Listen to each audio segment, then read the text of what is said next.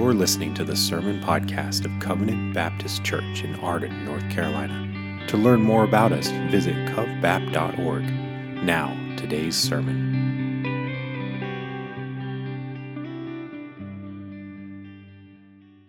Today, we are continuing in our series through the book of Romans, and we're going to be considering pointedly Romans chapter 9, verses 14 to 26. And if you are familiar with this passage of Scripture, you know that there is a lot there and that it is a weighty passage. I texted the elders this week as I was working on sermon prep, acknowledging that this text is full, acknowledging the weight of it, acknowledging the questions and the wrestlings that we all have. These things are not lost on me as a man. They're not lost on me as a pastor. And they're not lost on me as a preacher standing before us today. Preaching this whole section, sermons could be preached on each of these verses, but preaching this whole section in one sermon is intentional so that we do not get lost and mired in all of the philosophical minutia that can accompany a passage like this. That would be irresponsible of me, and it would be unhelpful for us. In God's providence, this is just a brief, somewhat of an announcement and an acknowledgement. The first 2 Wednesdays of every month, we have theology night. We have just concluded a section of teaching on covenant theology.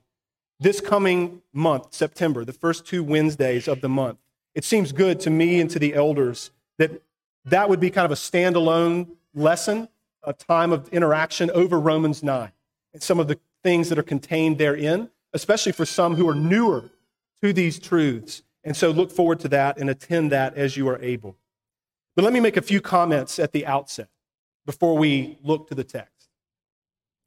Whenever our flesh, so I'm talking about our fallen nature, our flesh encounters predestination and election in the Scriptures, we are disturbed by a seemingly numberless amount of questions.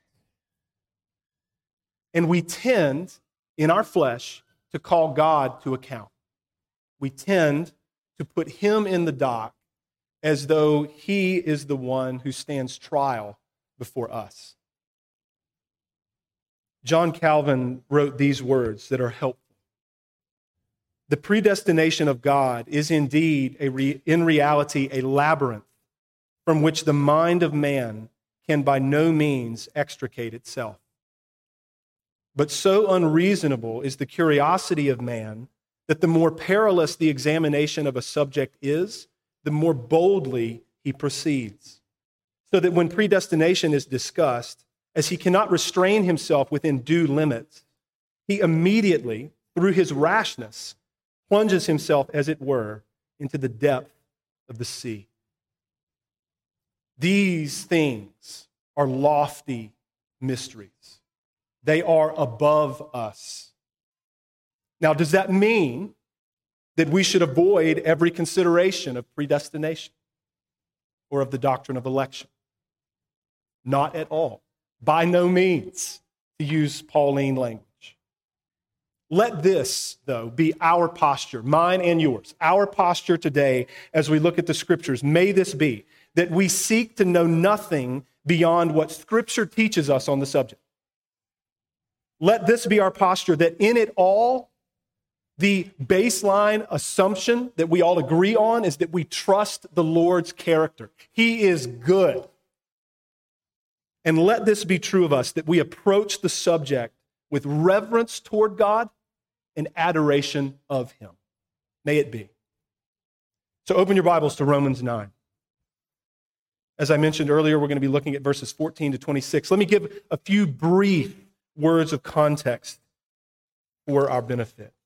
The chapter begins with Paul expressing his heartfelt, sincere grief for his kinsmen according to the flesh. Don't miss that. It's how the chapter starts. Paul's grieved that his kinsmen according to the flesh, his fellow Israelites, by and large, have rejected Jesus. Israel's rejection of Jesus, however, is problematic. It seems to indicate that one of two things is true. One, either God doesn't keep his promises, or two, Jesus is not really the Christ. And so Romans 9 to 11, as we've considered for a few weeks now, should be read as a unit. And Paul, in those chapters, is defending the truthfulness of God's word, the trustworthiness of God's word. He is defending the faithfulness of God, and he is making it plain yet again that Jesus is the promised Messiah. The word of God, beloved, has not failed. The Lord has always saved his people. And he has done so completely and only by his own power and his own grace. When it comes to God's purpose of election, his purpose is to save his people, certainly. His purpose is to show that he is a redeemer and that he is the Savior. His purpose is to show that salvation is all of his grace and all of his mercy. His purpose is to show that he alone is the ground of all of his goodness and mercy and grace that he shows to mankind. So with all of that by way of context, let's look to the scriptures. Even though we're going to be looking at 14 to 26 today, I'm going to begin reading in verse 6 because it helps us, draws us in. This is the word of God. But it is not as though the word of God has failed. For not all who are descended from Israel belong to Israel. And not all are children of Abraham because they are his offspring. But through Isaac shall your offspring be named. This means that it is not the children of the flesh who are the children of God, but the children of the promise are counted as offspring. For this is what the promise said. About this time next year I will return, and Sarah shall have a son. And not only so, but also when Rebekah had conceived children by one man, our forefather Isaac, though they were not yet born and had done nothing either good or bad, in order that God's purpose of election might continue, not because of works, but because of him who calls, she was told, the older will serve the younger. As it is written, Jacob I loved, but Esau I hated. What shall we say then? Is there injustice on God's part? By no means. For he says to Moses, I will have mercy on whom I have mercy, and I will have compassion on whom I have compassion. So then, it depends not on human will or exertion, but on God who has mercy. For the scripture says to Pharaoh, for this very purpose I have raised you up, that I might show my power in you, and that my name might be proclaimed in all the earth. So then, he has mercy on whomever he wills, and he hardens whomever he wills. You will say to me then, why does he still find fault? For who can resist his will? But who are you, O man, to answer back to God? Will what is molded say to its molder, why have you made me like this? Has the potter no right over the clay to make out of the same lump one vessel for honorable use and another for dishonorable use? What if God, desiring to show his wrath and make known his power, has endured with much patience vessels of wrath prepared for destruction, in order to make known the riches of his glory for vessels of mercy, which he has prepared beforehand for glory, even us, whom he has called, not from the Jews only, but also from the Gentiles. As indeed he says in Hosea, those who were not my people, I will call my people, and her who was not beloved, I will call beloved. And in the very place where it was said to them, you are not my people, there they will be called sons of the living God. Amen. We thank the Lord for his word today and every day. My plan is to preach this message 3 points and a conclusion, and that's somewhat true. There will be some time of explanation and thinking about mercy, justice, and hardening kind of thrown in there, and I'll make that plain when we get to that point. So point one, we're off and running. God is just. Point one, God is just. Amen, someone. Verses 14 through 18. Let's look at it for just a moment. Paul anticipates an objection. He does this often in his writing by the inspiration of the Spirit. Is there injustice on God's part? Now, you understand where this question comes from. So do I. Before Jacob and Esau were born, this is what he had just written. Before Jacob and Esau were born and had not yet done anything good or evil, God loved Jacob and hated Esau. So, is it just for God to love one who has not yet done any good and to hate one who has not yet done any evil? Is God not unjust to show regard to one and pass by another? What does Paul say? His answer, by no means, emphatically, no way. This is massive for us to grasp. The witness of all of Scripture is that the Lord is perfectly just and wise and holy and good and faithful and true. And so, any exercise of his sovereignty, anything that he wills to do, must be in complete accord with the perfection of his character. That is an assumption of the people of God, and it is what the apostle is reasoning. Surely, it is a grave and sad thing that we, as fallen human beings, are more inclined to charge God with unrighteousness than we are to blame ourselves for our blindness. In verses 15 through 18, Paul is going to unpack this assertion that there is no injustice with God. In verses 15 and 16, he speaks specifically regarding God's mercy to his elect. Now, when it comes to God's chosen people, God showers them with mercy. Surely there's no unrighteousness in that, one would think. But the mind of the flesh still finds fault with the Lord and many reasons to grumble against him. Our flesh cannot concede to God the right to show mercy to one and not to another. The only way we're maybe okay with it is if he makes his reasons and his causes for this evident to us in a way that we deem justifiable. In verse 15, notice how Paul grounds his response. He said, by no means is there injustice on God's part. And he appeals solely to what? The witness of the Scriptures. He doesn't make philosophical and metaphysical apologies for God, as though God needed his defending. It's instructive for us. We want to speak well. We want to rightly represent God's character. I'm aiming today to take great pains to do that, to not misrepresent him. It's been a prayer of mine all week, and I trust it's your desire as we sit. At the same time, desiring to speak well and rightly represent God's character, may we never carry ourselves as though the Lord needs to be vindicated by us.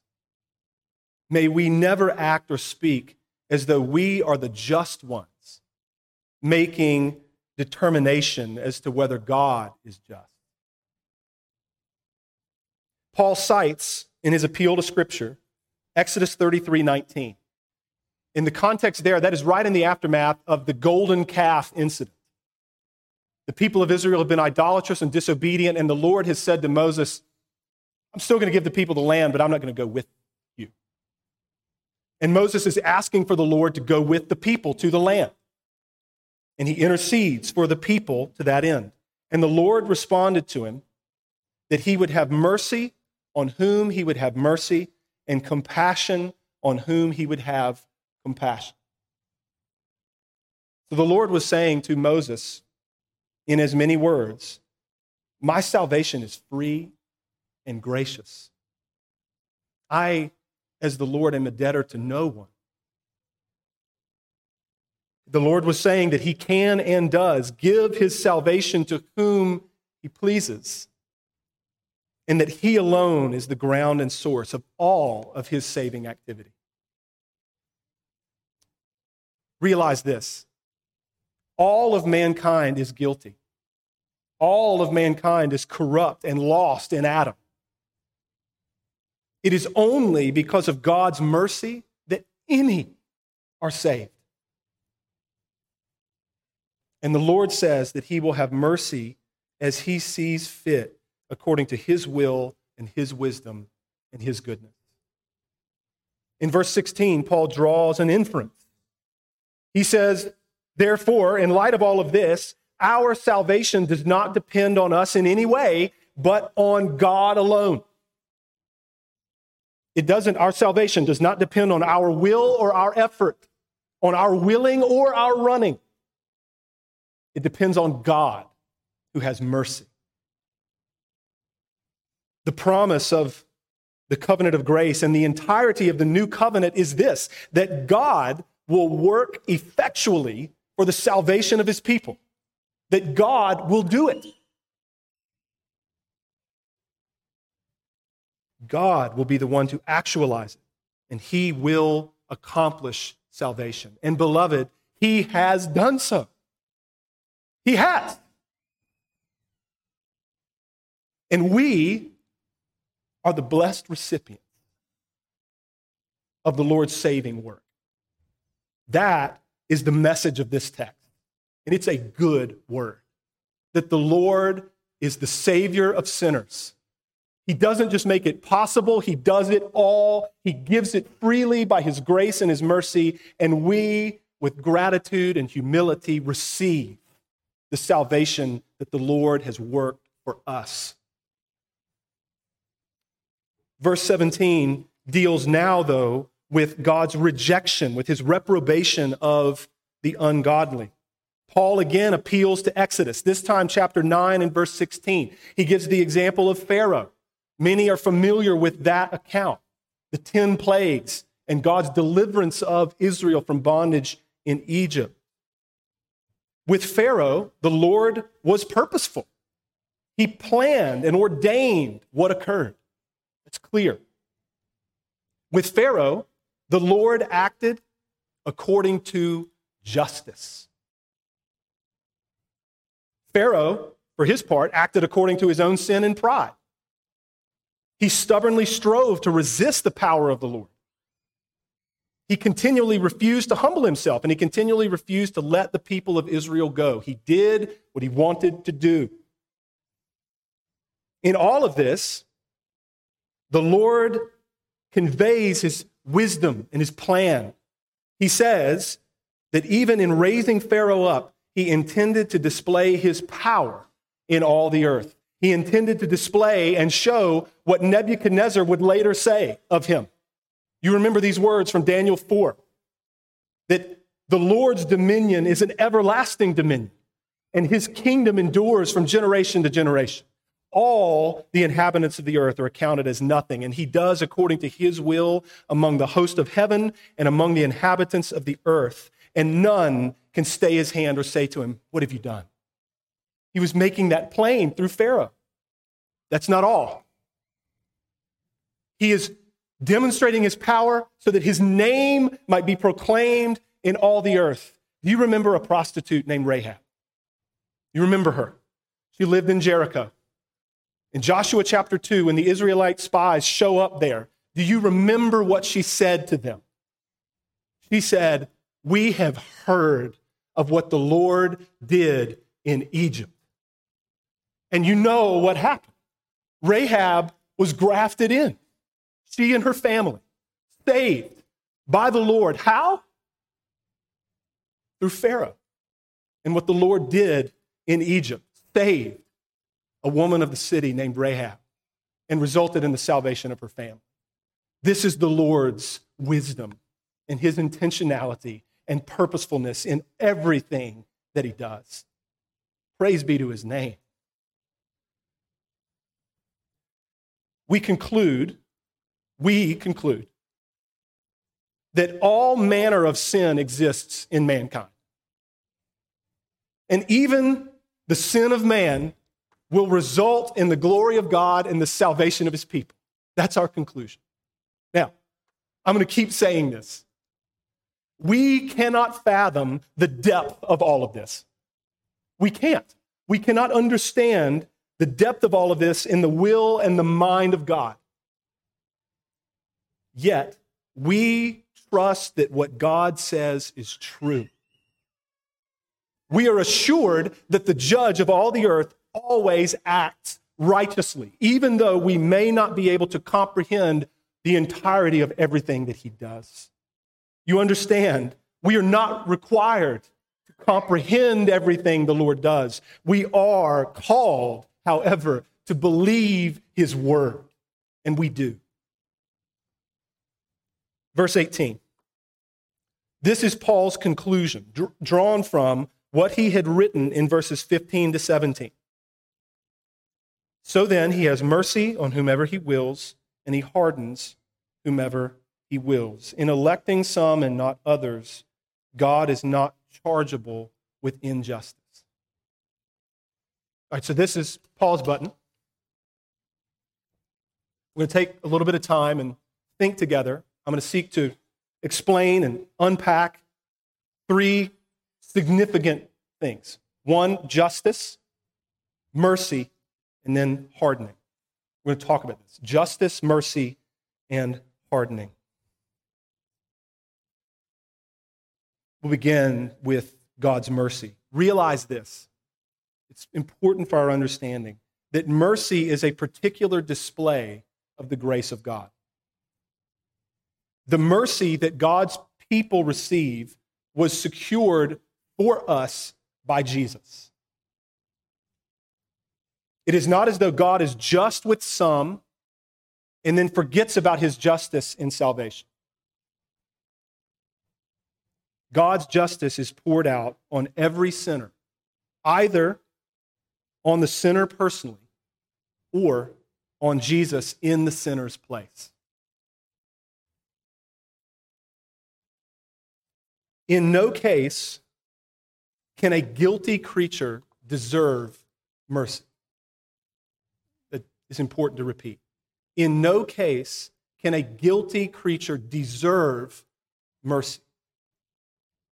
Talking about deserving mercy is a contradiction in terms, because mercy, by definition, is not getting what one deserves. So as soon as we start talking about what we deserve, we are no longer talking about mercy. We're talking about justice. We deserve justice. We have a right to justice. God, in a way that is consistent with his perfect wisdom, gives mercy freely. And this results in injustice for no one. You see, all human beings receive one of two things from the Lord. We either receive justice or we receive mercy. No one receives injustice from the hands of God.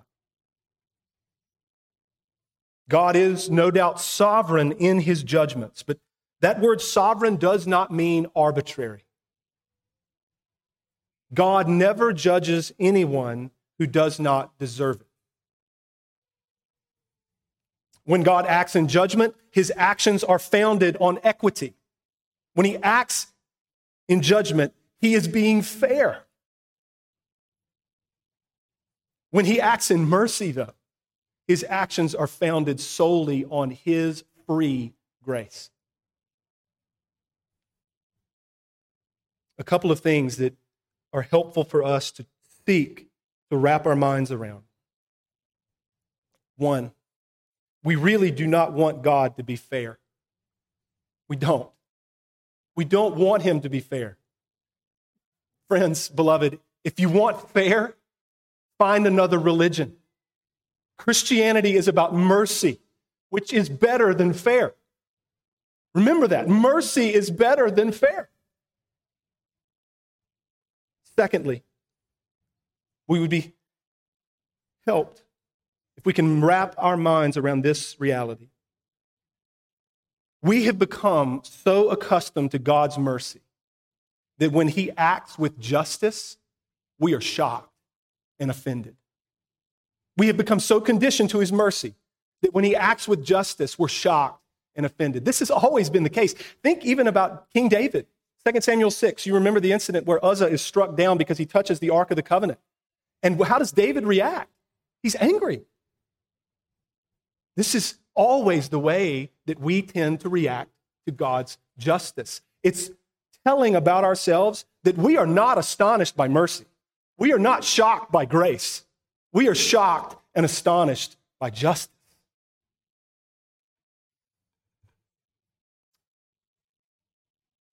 All right, but what about the fact that the text says that God hardens whomever he wills? What about that?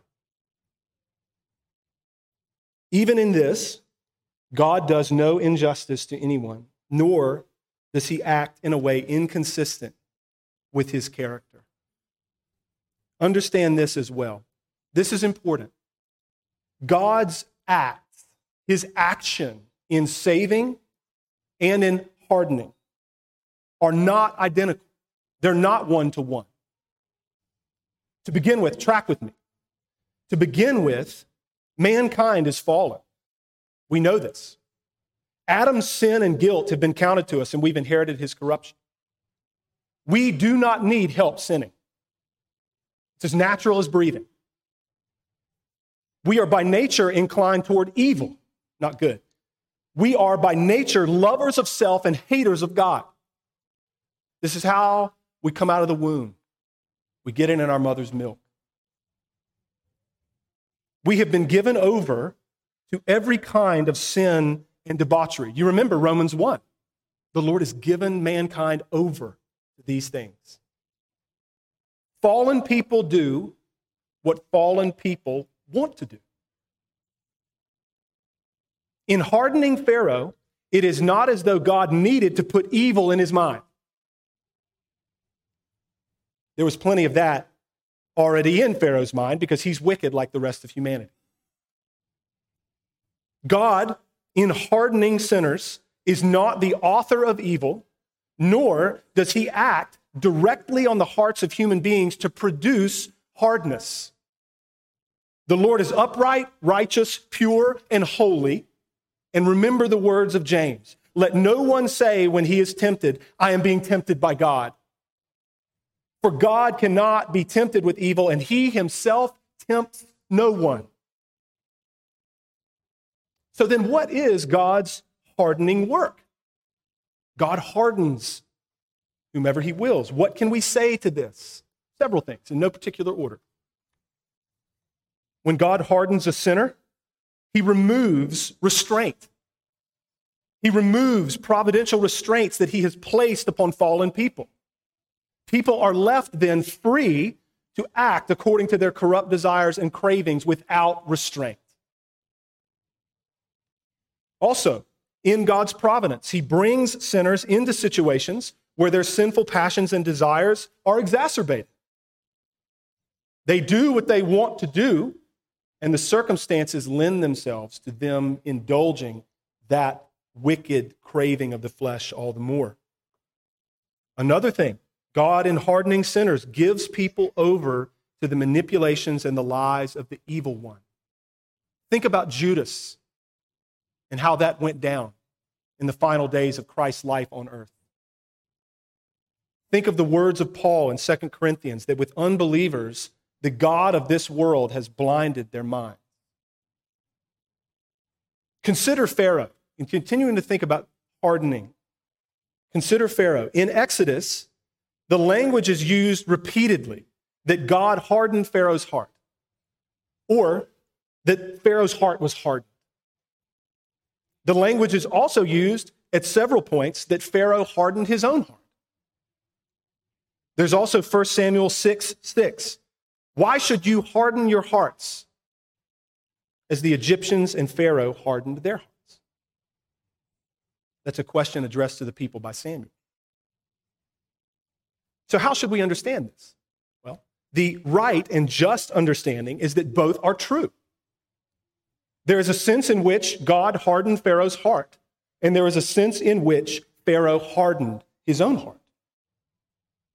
Now, having said that, nothing like that is ever written in the scriptures regarding salvation? Nothing. Nothing. That in one sense, like in reprobation, in hardening, in one sense, God hardened Pharaoh, and in another sense, Pharaoh hardened himself. He doubled down. Nothing like that is ever written in the scriptures regarding salvation. That there is a sense in which God saves us, and then there's a sense in which we save ourselves. Nowhere. That there is a sense in which God gives us new hearts, and a sense in which we give ourselves new hearts. Nowhere. That there is a sense in which God made us alive together with Christ, and a sense in which we made ourselves alive. Nowhere in the scriptures do we find language like that. Remember this distinction as well. Whereas there is no need for evil to be put into the mind of a fallen human being in order to result in destruction, there is complete need for faith and repentance and love toward God to be put directly in our hearts so that we might be saved. Because none of those things exist in our hearts unless God himself directly puts them there. God is undoubtedly, don't misunderstand what I'm saying, he is undoubtedly sovereign in saving and hardening. The scripture could not be more plain. And his activity in saving and hardening are not identical. Point 2. That was a long time getting through point 1. Do not be alarmed. We're okay. Point 2, God is the creator. So if point 1 was God is just, point 2, God is the creator. Verses 19 to 23. In verse 19, Paul again anticipates an objection. You will say to me then, why does he still find fault?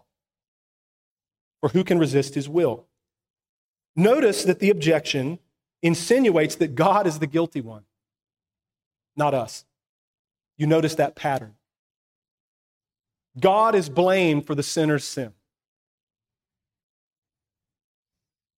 And thereby, God is made out to be cruel to judge sinners. This objection is in full force in our day, but understand that it always has existed. Nothing new under the sun. The mind of man has not changed. In verse 20, Paul rebukes us all in our pride.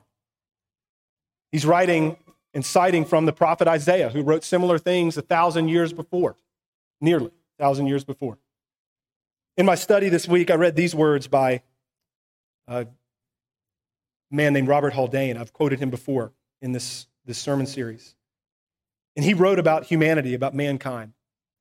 He says, who, all of us, though he be born like a wild donkey's colt and being of yesterday, knows nothing, presumes to scan the deep things of God and to find fault with the plan of his government and providence, into which angels long to look, and even they find it incomprehensible. In other words, we are born like any other creature. We have been here for like 5 minutes and therefore understand nothing. Yet we presume to examine the infinitely deep things of God and find fault with his plans. His plans, by the way, that angels long to look into and angels themselves cannot understand. Is there anything more presumptuous than for the creature to act as though it has greater wisdom than the Creator? It's what Paul's saying in citing Isaiah. The Spirit of God through Paul is teaching and reminding us all that a mystery which we cannot comprehend ought to be approached with reverence and adoration. In thinking more just about us, we demand that God pull back the curtain to show us all the reasons. To pop the hood, let's look at the engine. Tell me the whys and the wherefores of everything that you're doing, Lord. We ask that. We want to know that. We even demand it and think we are privy to that. Show us your mind and your purposes in every detail, and then we would be satisfied. how we think.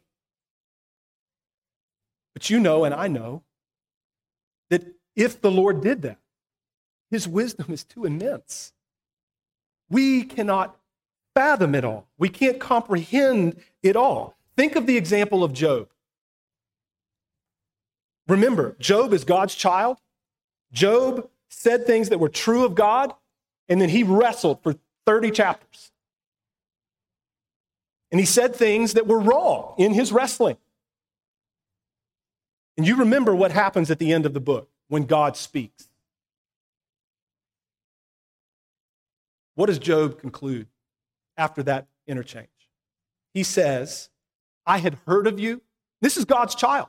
I had heard of you, but now I've seen you, and my mouth is shut, and I repent.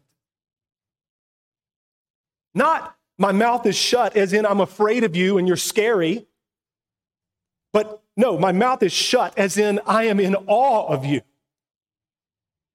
I thought that I understood, but I had no clue. And so I'm going to stop talking. Saints, that's our posture. We're his beloved children. We think that we understand, but the more we learn, the more we know, we don't. And so we receive and we listen to the Lord. Verse 21, Paul asks a rhetorical question. It's an allusion to the words of Jeremiah.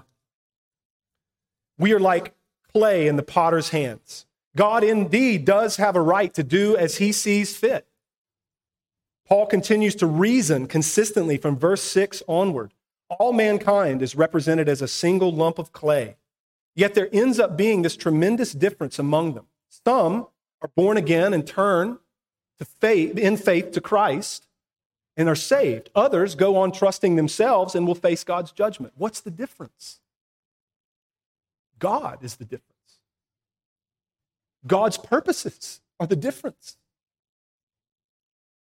Verses 22 and 3. The point of these verses is this. When it comes to God's reprobation of the ungodly, Paul would have us acknowledge God's righteous judgment. And when it comes to God's salvation of his people, Paul would have us marvel at God's mercy. Vessels of wrath are those who are given up and appointed to destruction. And through these, the power of God is displayed. It's true. The wrath against sin that God has is true. His justice is shown. This sobers everyone with eyes to see.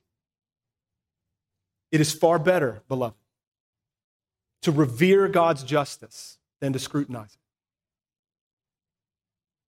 it. Put your eyes on verse 23. Notice the in order to right there at the beginning of the verse. That's significant. Through vessels of wrath, wicked sinners doing as they want to do, hardened, all of those things, through vessels of wrath, the depth of God's mercy toward his people shines forth all the more brightly. In all the purposes of God in salvation and judgment, the riches of God's glory are displayed pointedly in vessels of mercy who are just as deserving of judgment as the rest of mankind. John Calvin writes, God's chief praise and glory is in his act of kindness. Amen.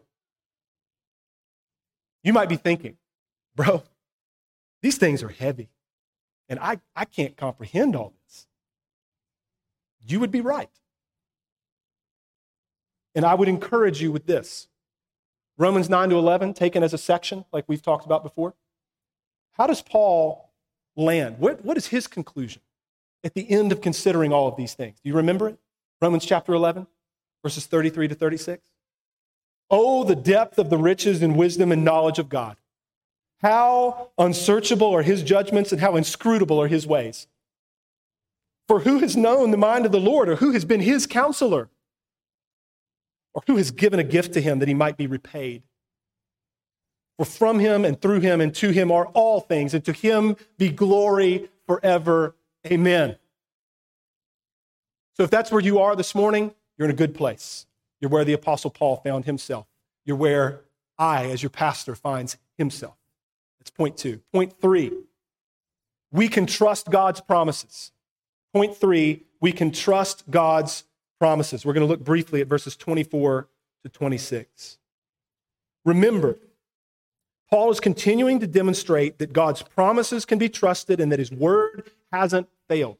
After expressing his grief for his fellow Israelites, Paul had argued that the promise had not been made to Abraham's physical offspring, but to Abraham's spiritual descendants. And here he states who those children of promise are. He states who the spiritual children of Abraham are. That is, you see it in the text, verse 24, even us whom he has called. All of us whom God has called, not from the Jews only, but also from the Gentiles, are children of promise. These same people are the vessels of mercy that Paul had just written of. Their calling is by God's Spirit through his word, and it's grounded solely in God's grace and mercy. In verses 25 and 26, Paul cites the prophet Hosea. Regarding the saving and the calling of the Gentiles, Paul cites the Israelite prophet. The calling of the Gentiles should not have been seen as some new, surprising thing because the prophets had foretold it. Now, the thoughtful observer is going to say, brother, that's fine, but the words of Hosea when they were originally written were written about the Israelites. That's clear and obvious. It's true. The Lord had declared that they would no longer be his people on account of their wickedness. You remember this in the early chapters of Hosea. But then the Lord said that he would restore some. Here, Paul applies to the Gentiles what was spoken to the Israelites by the prophet.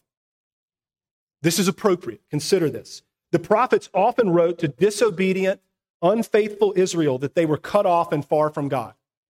The prophets say this over and over. Yet the prophets would also then point the people to the kingdom of the Christ that was coming, through whom the covenant of grace and the promise of redemption would be established. Christ and his coming was the only comfort for God's people amongst sinful Israel. So it is with the Gentiles, that they were once separated, alienated, having no hope and without God in the world. But now what? In Christ Jesus, you who were once far off have been brought near by the blood of Christ. Once you weren't a people, but now in Christ you're God's people. Once you weren't beloved, but now in Christ you are. Once you were called not my people, but now in Christ you're called sons of the living God. It's an appropriate thing that Paul does. I want to conclude our time this morning by reflecting on a couple of things. The first one will be quite brief.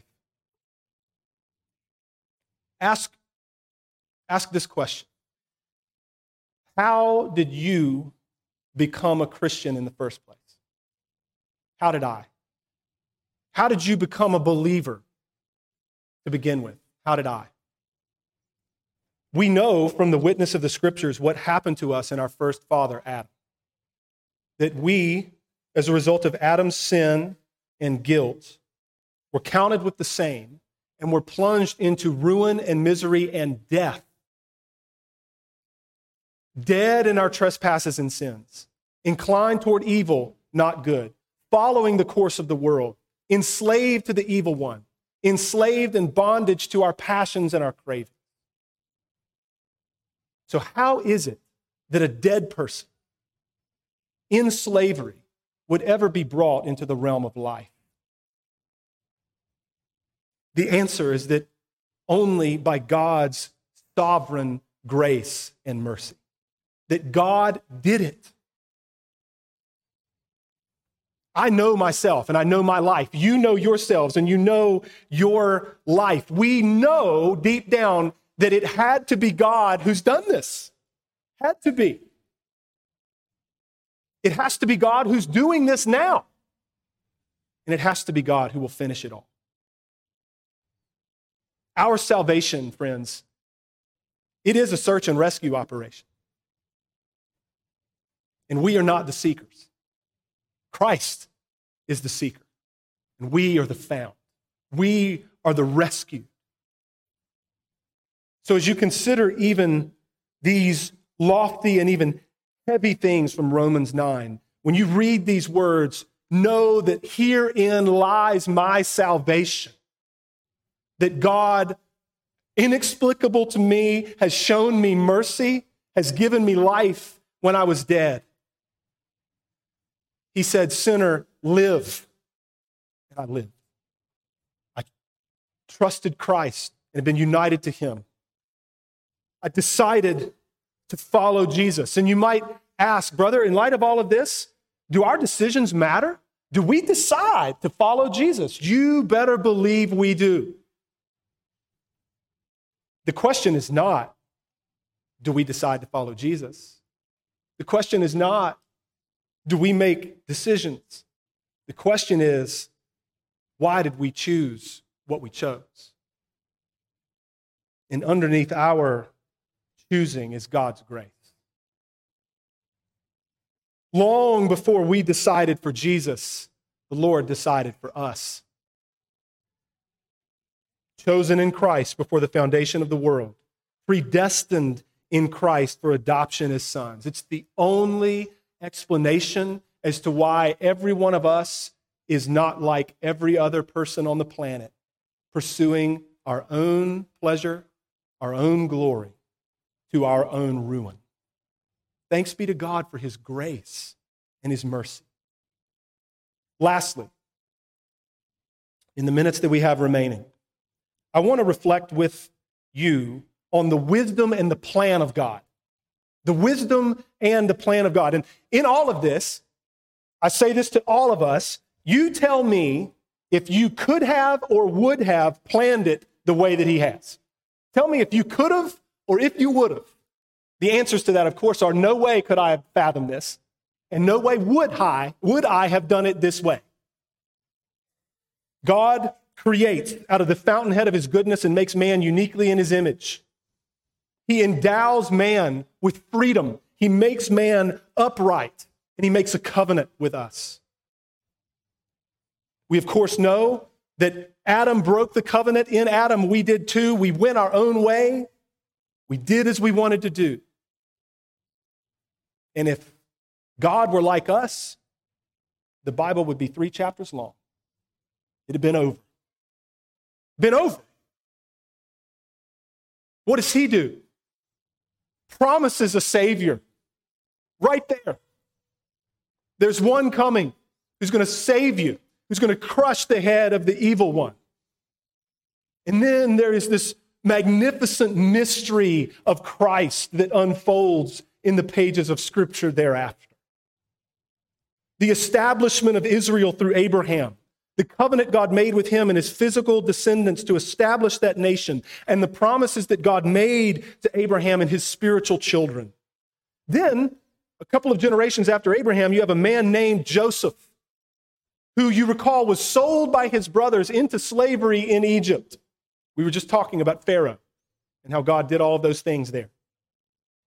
But you remember that the brothers of Joseph did what they wanted to do, and in the aftermath of it all, as they end up in the providence of God, coming to Egypt, where Joseph is now vice ruler in need of food, Joseph says to them, "Do not be distressed or angry with yourselves because you sold me here, for God sent me before you to preserve life." He later says, "As for you, you meant evil against me, but God meant it for good." Hold on to that. He does this, the Lord does all the time. He gives the law to his people to govern them, but also for the purposes of redemption.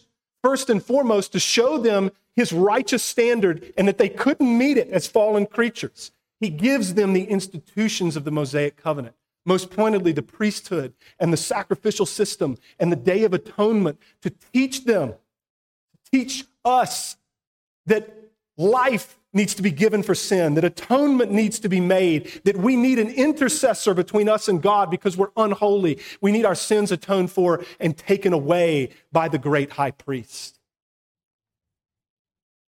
He made a covenant with David and David's sons after him, in which the Davidic kings were to guard right worship. They were to keep the law. They were to represent the people before God.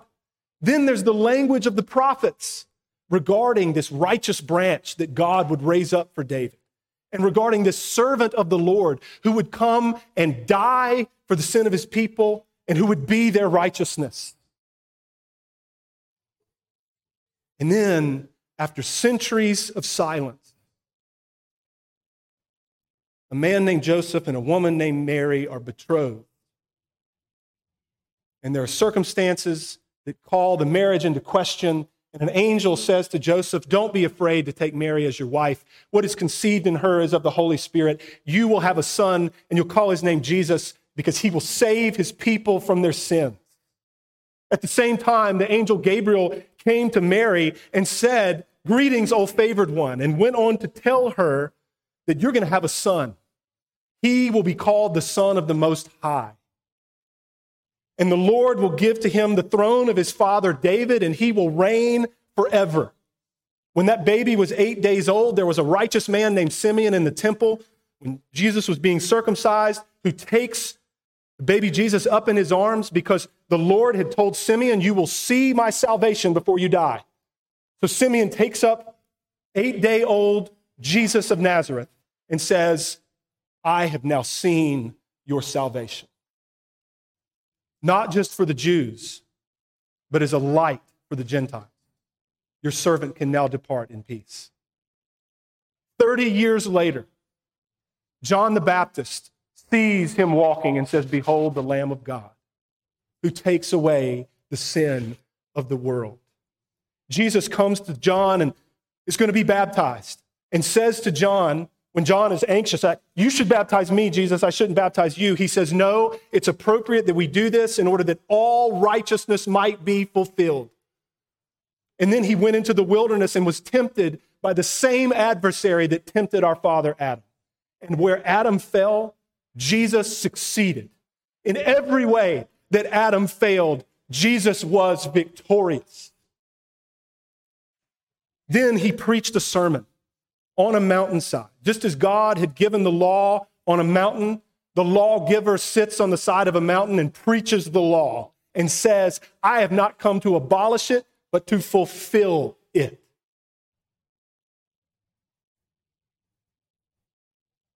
He went on to speak of how he came to die for his people. He did many miracles, and the point of those miracles was to prove that he was the Christ. You remember when John the Baptist was in prison, sent disciples to Jesus, hey, are you him? Or should we expect another? And Jesus said, you go and tell John what's happening. That the lame are able to walk, and the blind receive their sight, and the deaf hear. In other words, yes, I'm the Christ. This one died on a Roman cross outside of Jerusalem, was buried, and on the third day he rose from the grave. His work vindicated. Death defeated. The devil and hell conquered. And all who trust him will be saved to live with him forever in a new heavens and a new earth. Could you have planned that? Would you have planned it that way? Have you ever considered the wonder of the crucifixion? On the one hand, that the God who made the universe would become a man and die to save us. It's astonishing. On the other hand, have you thought about how the crucifixion came about? The events of it all. You talk about the secret counsel of God. The sovereign will of God. Right smack next to human responsibility and wicked people doing what wicked people want to do. Acts chapter 2, when Peter preaches his Pentecost sermon, he says these words. Men of Israel, hear these words. Jesus of Nazareth, a man attested to you by God with mighty works and wonders and signs that God did through him in your midst, as you yourselves know, this Jesus, delivered up according to the definite plan and foreknowledge of God, you crucified and killed by the hands of lawless men. Delivered up according to the definite plan and foreknowledge of God, and you killed him by the hands of wicked men. Later on, let all the house of Israel therefore know for certain that God has made him both Lord and Christ, this Jesus whom you crucified. Acts chapter 4. The disciples say, for truly in this city there were gathered together against your holy servant Jesus. They're praying to God. They were gathered together against your holy servant Jesus, whom you anointed, both Herod and Pontius Pilate, along with the Gentiles and the peoples of Israel, to do whatever your hand and your plan had predestined to take place. Wicked people doing what wicked people wanted to do, and yet accomplishing everything that God's hand and plan had predestined to take place. Oh, that rugged cross, our salvation. The most heinous sin in the history of the world, committed by wicked people, has brought many sons to glory. Oh, the depth of the riches and the wisdom and the knowledge of God. How unsearchable are his judgments and how inscrutable his ways. He has saved us, and we can trust him. Let's go to him now in prayer.